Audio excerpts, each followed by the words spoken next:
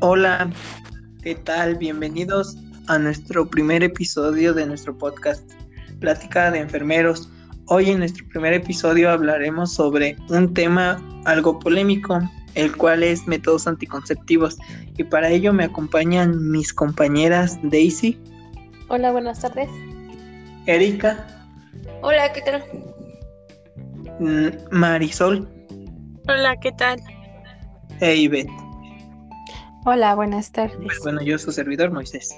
Bueno, empezaremos definiendo qué es un método anticonceptivo. Esto es cualquier instrumento o sustancia que pueda ayudar a impedir un embarazo no deseado.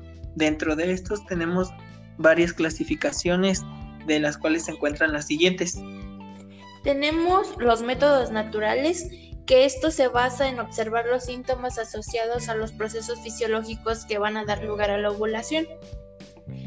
Dentro de este tenemos el método de la temperatura, que sirve para observar el aumento de la progesterona, y esta nos va a afectar en la temperatura corporal interna de la mujer.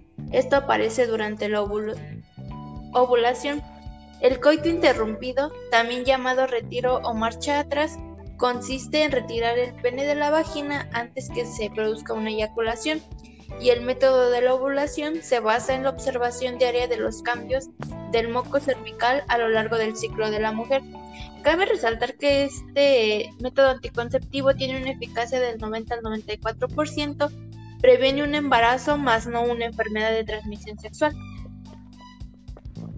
También tenemos los métodos hormonales, que por su nombre lo dice, utiliza hormonas para prevenir un embarazo. Aquí tenemos los métodos como las pastillas anticonceptivas, las inyecciones, el parche y el anillo vaginal. Estos tienen una efectividad del 99.9%. También tenemos lo que es la pastilla de emergencia, que como tal no es un método anticonceptivo. Este solo se debe de utilizar 2 veces al año, ya que solo se usa cuando no se utiliza un método anticonceptivo o se rompe un condón. Otra categoría que tenemos es el método de barrera, que tiene una efectividad del 98%, bien utilizado y sin ningún problema. Es importante mencionar que, además de prevenir el embarazo, es el único método que previene una infección de transmisión sexual. Y en esta categoría encontramos el condón masculino y el condón femenino. Y otro dato muy importante es que, independientemente del método que utilicemos, es muy importante utilizar y no dejar de utilizar cualquiera de estos dos tipos de condones que tenemos. Bueno, dentro de esta clasificación también tenemos los métodos permanentes. Estos métodos son definitivos para evitar un embarazo, aunque no previenen de enfermedades de transmisión sexual. Dentro de estos tenemos la OTB, que es la obstrucción tubaria bilateral. Este método es un método anticonceptivo para la mujer. Consiste en ligar las trompas de falopio y liberar y impedir que el paso de los espermatozoides y se fecunde el óvulo. También tenemos la vasectomía. Esta consiste en ligar los conductos deferentes e impedir el paso del semen para interrumpir la trayectoria de los espermatozoides. Bueno, y pues eso fue una pequeña explicación de lo que consiste en los métodos anticonceptivos, qué son y qué tipos hay. Pues esto sería todo por el capítulo de hoy.